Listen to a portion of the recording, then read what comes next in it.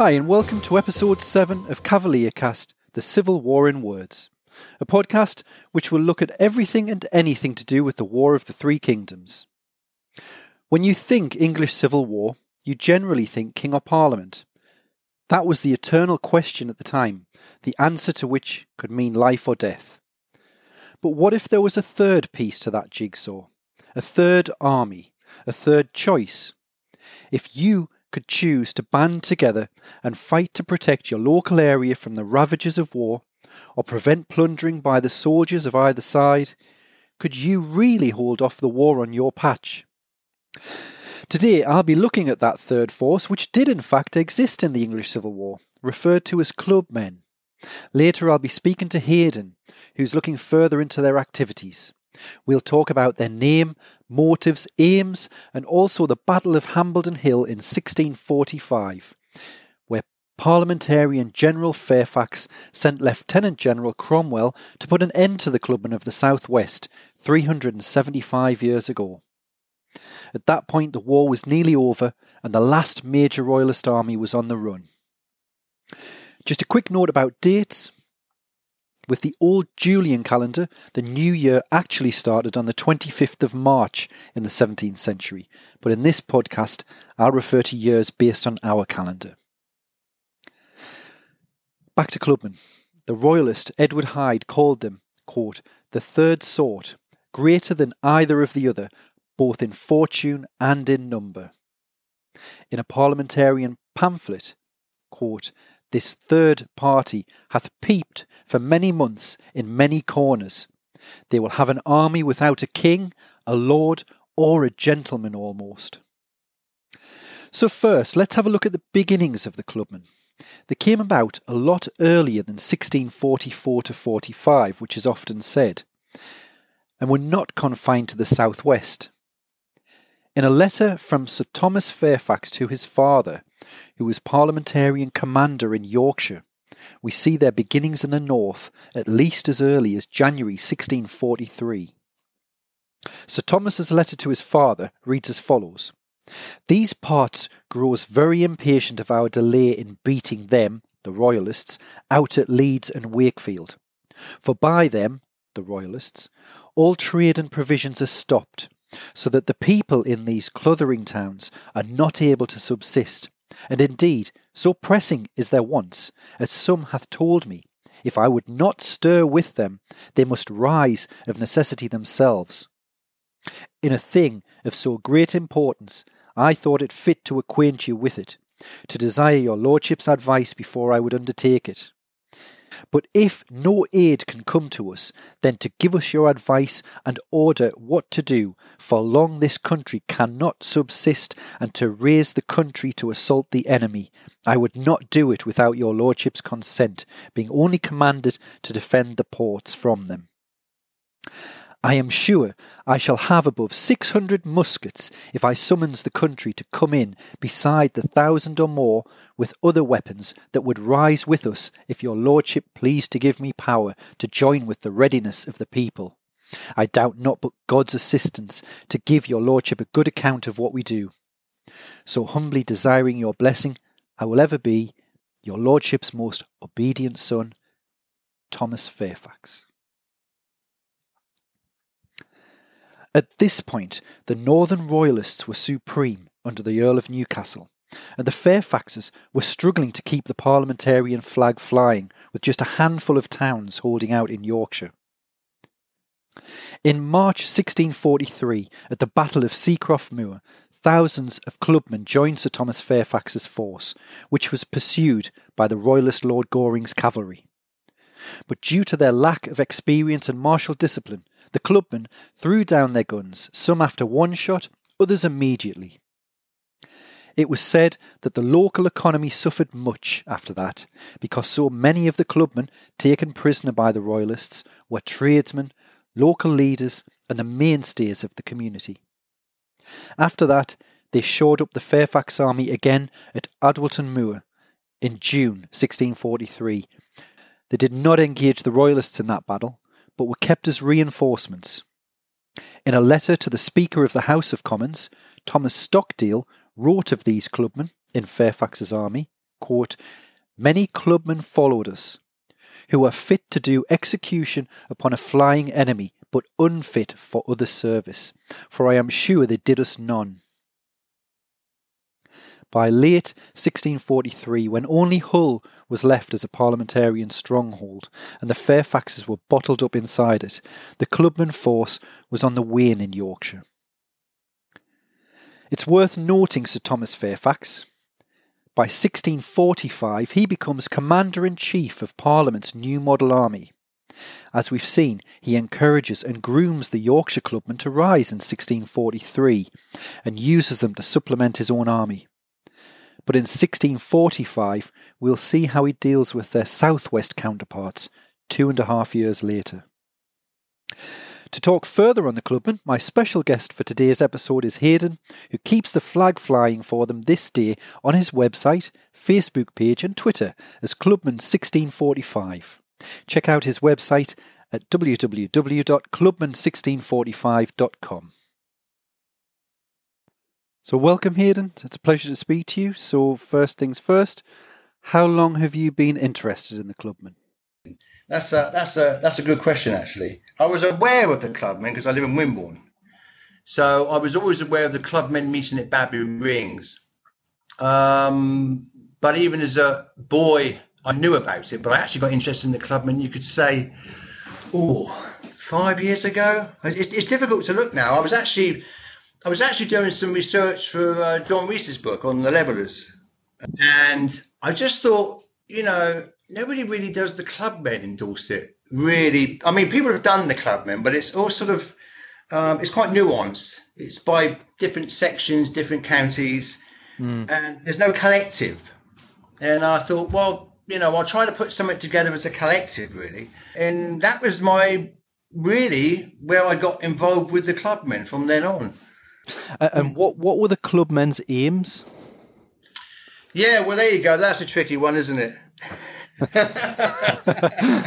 I don't think anybody's ever come to the conclusion, did they all have they all had a common interest in the war stopping as such, that. But each county, nobody really, some say there were, some counties were for parliamentarians, some for royalists, and so a lot of it was personal, whoever was garrison there, personal grudges, all that sort of thing.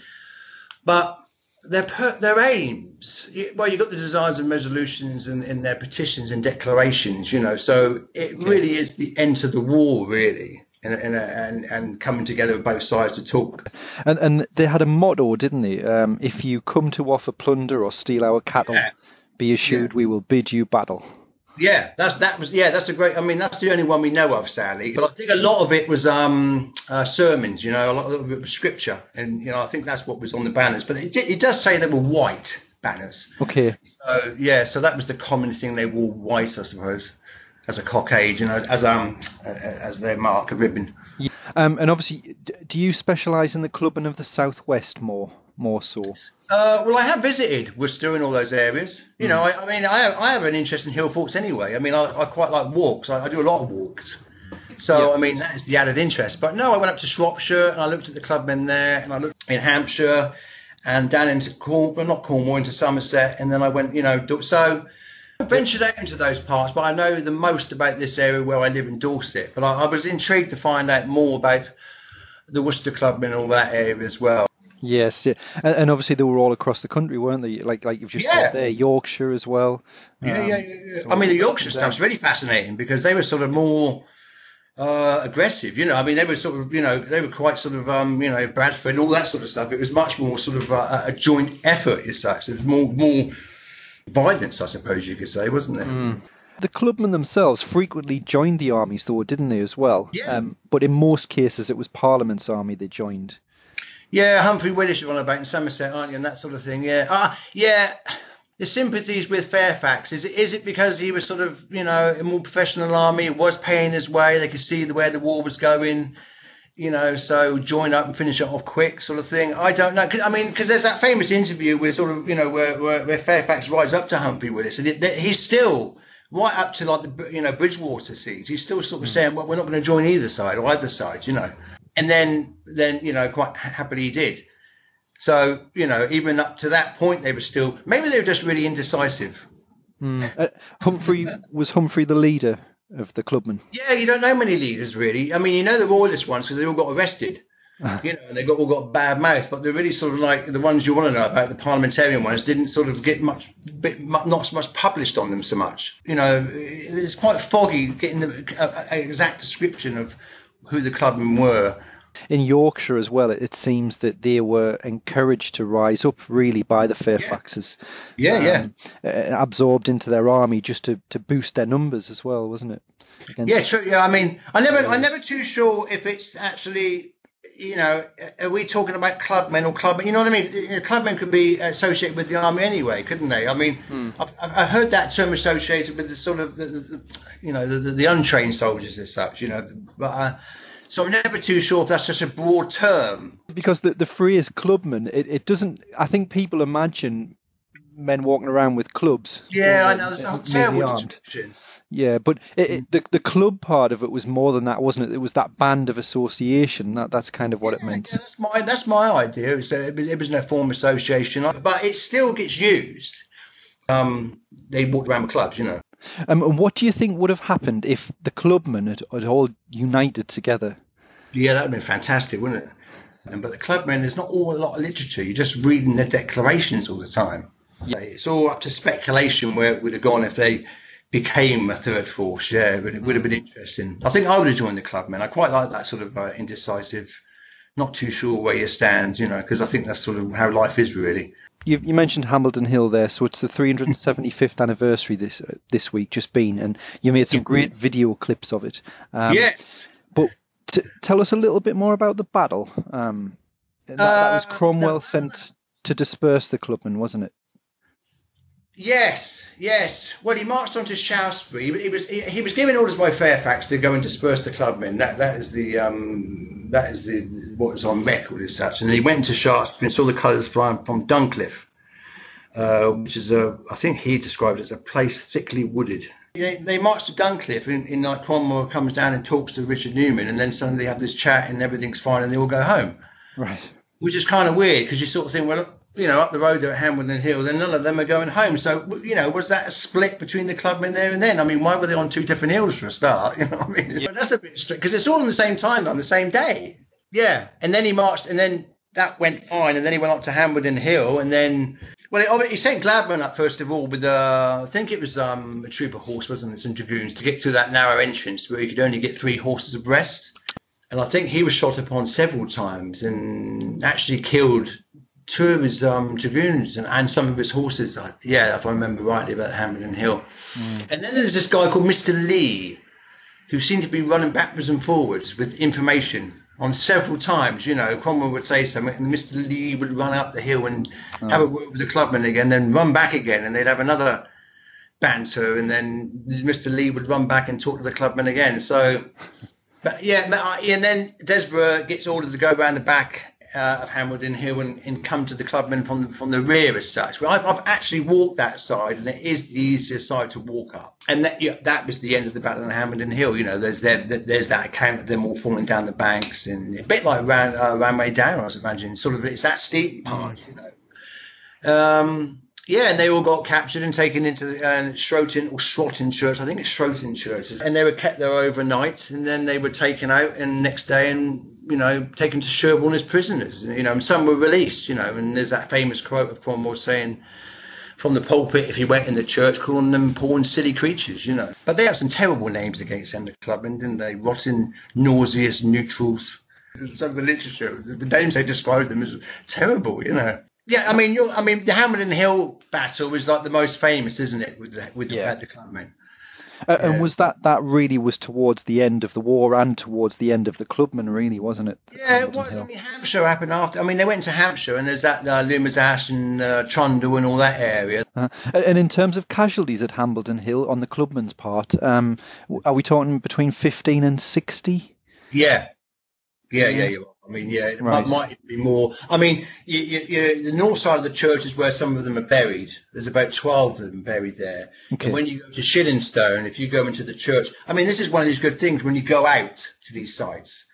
I went into Shillingstone and I looked at the church there, and they rebuilt some of the north side of the church. And when they were rebuilding it, they found some skeletons there buried at the north side. And in the church itself, it says these were probably the casualties that were taken on Hambledon and shot on Hambledon Hill. So, okay, the 12 in Stratton, and plus the ones at Shillingstone, you're into sort of 24 then. What's the link as well with hill forts and clubmen? I got asked this the other day actually, and they said, well, it's defensive position, but maybe it was just sort of still there in the psyche of these meeting places. Maybe that was the connection. They still had a connection to it.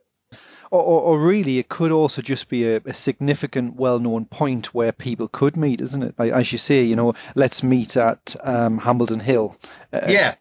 Not necessarily for battle, as you say, just to meet there, to talk, to discuss, aims maybe, or what's going on in the county. Yeah, I agree. Yeah, and nobody's done this sort of definitive study on the clubmen. I mean, I have. All I'm doing is visiting sites and really looking at local. I go into churches and read sort of what people have written in churches, and because you can find a lot of information going to these places. Thanks, Hayden, for sharing your experience and insights there. So, as we heard, the Battle of Hambledon Hill was a decisive end to the South West clubmen, who were perhaps the most documented and most active. But just prior to Hambledon Hill, 1,000 clubmen of Dorset sent a petition calling for His Majesty and the two Houses of Parliament to continue once again to be restored to the blessing of peace by a happy accommodation of their present differences without further effusion of Christian blood. At that point, the Royalists had lost the Battle of Naseby in June 1645, and then in July, Royalist Lord Goring was defeated at Langport, and the King's cause was almost snuffed out. Fairfax decided that the time was right to disperse the clubmen once and for all, and to eliminate them as a threat.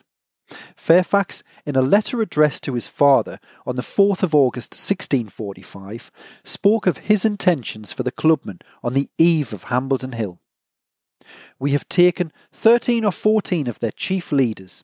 Lieutenant Cromwell is gone out with some horse to hinder the clubmen's meeting, which I hear they have appointed to command and demand their leader's return. We must not neglect their business, for their violence is probable, and to lead them to some foolish attempt, which I hope may make them repent their errors.